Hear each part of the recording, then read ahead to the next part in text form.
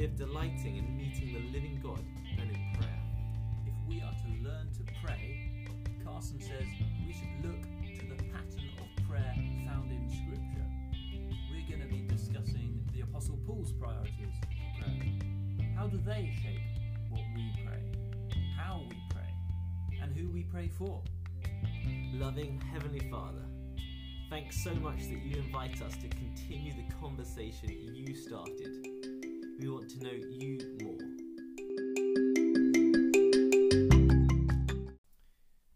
Chapter 7 then, and chapter 8. Let's do it. Yeah. Excuses for not praying. Ooh. They come thick and fast in this chapter. Yeah.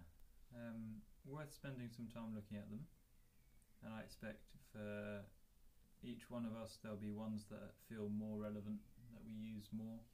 But I reckon number one, being too busy is probably quite a common one for a lot of us. I'm too busy to pray. We might not say it quite so overtly, but I've got these other Christian things to be doing as well, or whatever. And I suppose to cut to the chase, Don Carson says, well, if you're too busy to pray, cut something so you can pray. I think it's sound advice. I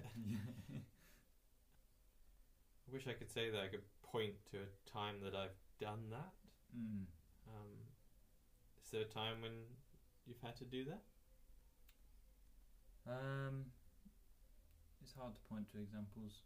I think it's more a day-by-day thing. And sometimes it's a case of, okay, let's stop and pray. I could press on with this thing, but actually let's take some time out to pray about this. And sometimes that's hard initially because it feels silly, because you should be getting on with the thing, and surely this isn't going to help your productivity, but ultimately we're not meant to be machines. As we've said in a previous podcast, we're not machines. But I'm prone to thinking that it's best that I act. I think C.S. Lewis in Mere Christianity talks about sometimes there's time when you should get up from your kind of Bible and go and help your wife wash the dishes or whatever, I think is the example he uses. And prayer is sort of, you're using it as sort of religion getting in the way. And I think it can be quite easy to take that a bit too far and say actions are always better than prayer because they're the fruit of prayer, as we saw in the last couple of chapters. But I think we need to roll back and say, yes, we're called to act, but we're called to act prayerfully. Let's start by praying, continue by praying while we act, and finish by praying. That idea that if we're busy, then that actually just means we've got more things we need to pray about. Yeah. Coming up, so we need more time to pray, or to pray more regularly through the day as we approach each of those tasks. And a good way of potentially putting in routines of prayer in that regard are having things like a prayer alarm. So every hour or something, just stop for a minute or two, maybe just praise God for who he is, lift up to him what you've just been doing, what you're going to do in the next hour, and get back to work. Doesn't have to be long. No, having those patterns can be really helpful. Yeah, there's the funny story of the car, wasn't there? Oh yes, I do like this. Yes, I think it's I'm sure I've heard it come up in several sermons. It's made the rounds. Some couple are driving along and they find somebody who's run out of fuel on the side of the road, so they give him some fuel, and because he's been in a rush, so he skipped the fuel station, and they go further up the road and they discover he's run out of fuel again, and he skipped the fuel station a second time. And so yeah, we can be in such a rush to get from A to B that we don't bother to refuel. and end up wasting even more time on the side of the road. And I suppose the direct comparison there is, finally, like being jolted and reminded, okay, I should pray, and we'll pray. Mm-hmm. And we're like, okay, I've prayed now, I can get back to what I'm doing, and kind of belt at it, and not put in place those patterns of, regular prayer, not just, running out of fuel prayer. Mm. And I mean, it is actually pointed out, was quite interesting, that when God does humble us in those moments, he lowers us, takes us down a peg, because we puffed ourselves up with what we're doing or the things that we're going to do. That God bringing us down is an act of kindness. He could let us keep ploughing along as we're going, but that would actually be an act of judgment. Us running a few at the side of the road is good if it means that we're then gonna start visiting visiting the fuel station. Yes, coming back to him. Yeah.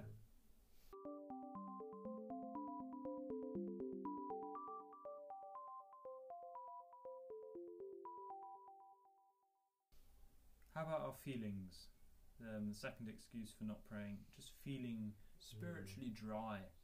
I don't feel like praying because I just feel far from God, or just not in the mood. I think often that comes with tiredness, which Carlson then says, well, maybe you're too busy. You need to get more sleep. Yeah, and I don't know. I find that sometimes I'm not even entirely sure how what happened in the day corresponds to my feelings. Sometimes I can just feel particularly wrong before the Lord in some way. I'm not even entirely sure why that is. Yeah. That can just be. It's not that there's a particular sin or something that happened in the day. That could be that could be something which brings about a similar effect. But sometimes you just, and that's wrong, because we stand before God and He has declared us righteous. Yes. Called us and He's declared us righteous. So we can come before Him, and it doesn't matter how we feel about it. That's the case. How do you remind yourself of that and get yourself praying again? Speak that truth to yourself. Say it and declare it. The idea of preaching the gospel to oneself, I think. And sometimes the Lord is really kind of gracious in reminding us of that truth, and helping us out in that. Sometimes by giving us something extra. I found yesterday really cheesy song by Big Daddy Weave called Redeemed. Just the words redeemed in that song really reminded me of that fact, that we are good before the Father, and that He speaks that word redeemed over us, and God came in and through that song spoke that word over me. But at other times I think He's given us His gospel, and preach it to yourself. Yep, it's true in spite of your feelings. Yeah. Yes. The basics of Christian approach to the Father is Christ's blood. It's Christ's work, not my feelings. I don't get to come to God because I'm feeling holy. I get to come to God because Jesus has made me His child, a child of God. And that's so important to remember. And he points out that it goes wrong both ways. So it's not just that it's we can think, the problem is the times when I feel unclean and I can't come before the Father. But there's also a problem if we're coming before the Father because we do feel clean. Yep. Because then we're coming before the Father because we feel clean, not because we've been washed clean. And I think that second one is one that I can easily don't think of. Yes. Yeah, a bit like the Pharisee and the tax collector. Jesus talks about the Pharisee comes along and says, thank you, God, that I can talk to you. Thank you that I do all these good things. I give my money to the poor. I pray regularly. I fast regularly, and all these good things. Thank you that I'm not like this tax collector. And the tax collector's standing there, and he's not even looking up at heaven. He's just saying, "Lord, have mercy on me, a sinner." And Jesus says, it's the second one whom God hears and goes away justified. Useful note on feelings, I think, is perseverance in prayer, because feelings can often, I find, get in the way of persevering in praying. Because feelings change, whereas God doesn't. The God to whom we're praying doesn't change, and long-term prayer requests don't change very quickly either. So to be able to persevere, we can't be relying on our feelings. We need to be just dedicated to praying for that thing. We're not saying here, though, that feelings have no place in prayer. God does guide us. I think we need to be discerning, though, as to what is just our tiredness or hormones or experience within the last 24 hours, and what is genuinely God prompting us and poking us and convicting us. That ties in a little bit with a general idea of discerning what is from the Lord, because Carson also references Joshua when they sample the provisions of a people that have travelled to them, and this is actually a neighbouring people, but they pretended that they're from far away, and so they trick Joshua or the leaders into accepting a peace treaty with them when they shouldn't have done. These are people very nearby that the Lord has said they should get rid of. This is Joshua 9. So the teaching point being, we can overlook the need to ask God about things. We can kind of think, oh, this is quite a small thing. I don't need to pray about it, and just get on with it. Where do you think the line between the wisdom God gives us to make decisions and the common sense? For example, I don't think God asks me to ask him which socks to put on in the morning. At what point does something become prayer-worthy, if you know what I mean? Yeah, well, I suppose that was what I was thinking about with this Joshua story, and that is to really see that this was they just rushed into this decision, but at the same time they're also aware that God hasn't told them you're to go out and conquer the whole world.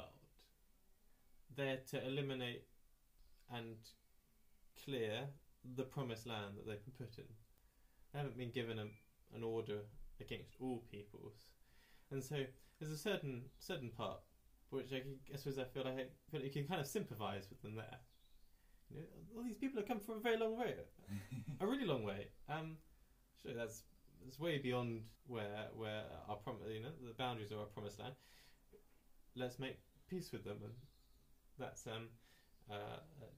solves a little bit more, kind of establishes us a little bit more. So in some ways it feels quite sensible, and I don't know, one of the things I've reflected on is I have a job starting in September, and like a graduate thing, and when going through that process and then praying about making that decision, I don't think even in that process I ever really got what I would understand as a quite a clear. I don't really feel like I ever got a clear direction from God outside of application of sensibility and the consideration of counsel. So those two things which are very important. But the challenge I find is that I think those are two things I could have done and used and not have prayed at all.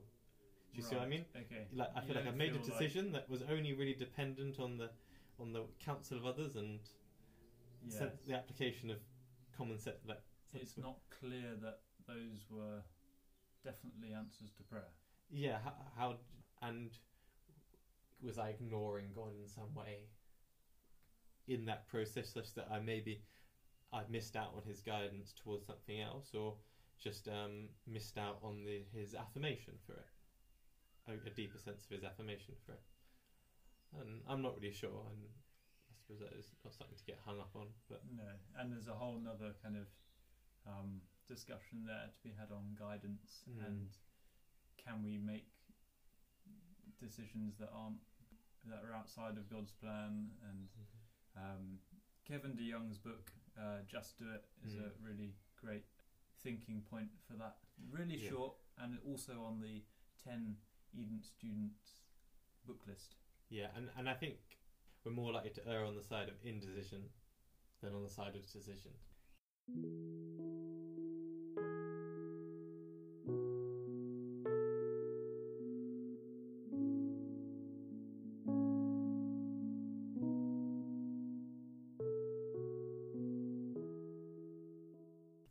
We've kind of mentioned another of these excuses already.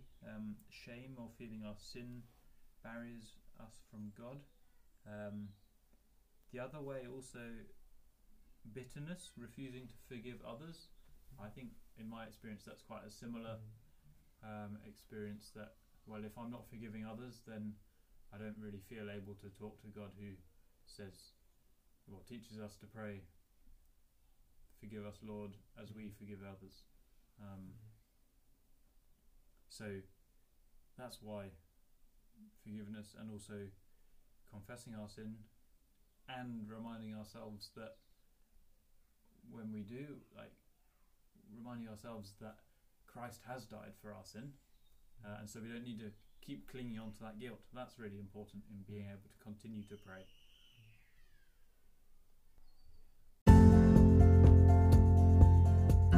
Thanks for ear hustling in on our conversation today.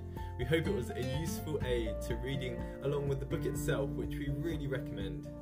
We're just starting out at this, so we'd love to hear your feedback on how we can improve it. Send in your thoughts. If you have any questions too, how about recording them and sending them over our way? We're still adjusting to all the changes that have been happening, but we're hoping to release at least an episode a week, so stay tuned. But for now, much lockdown love, and see you next time.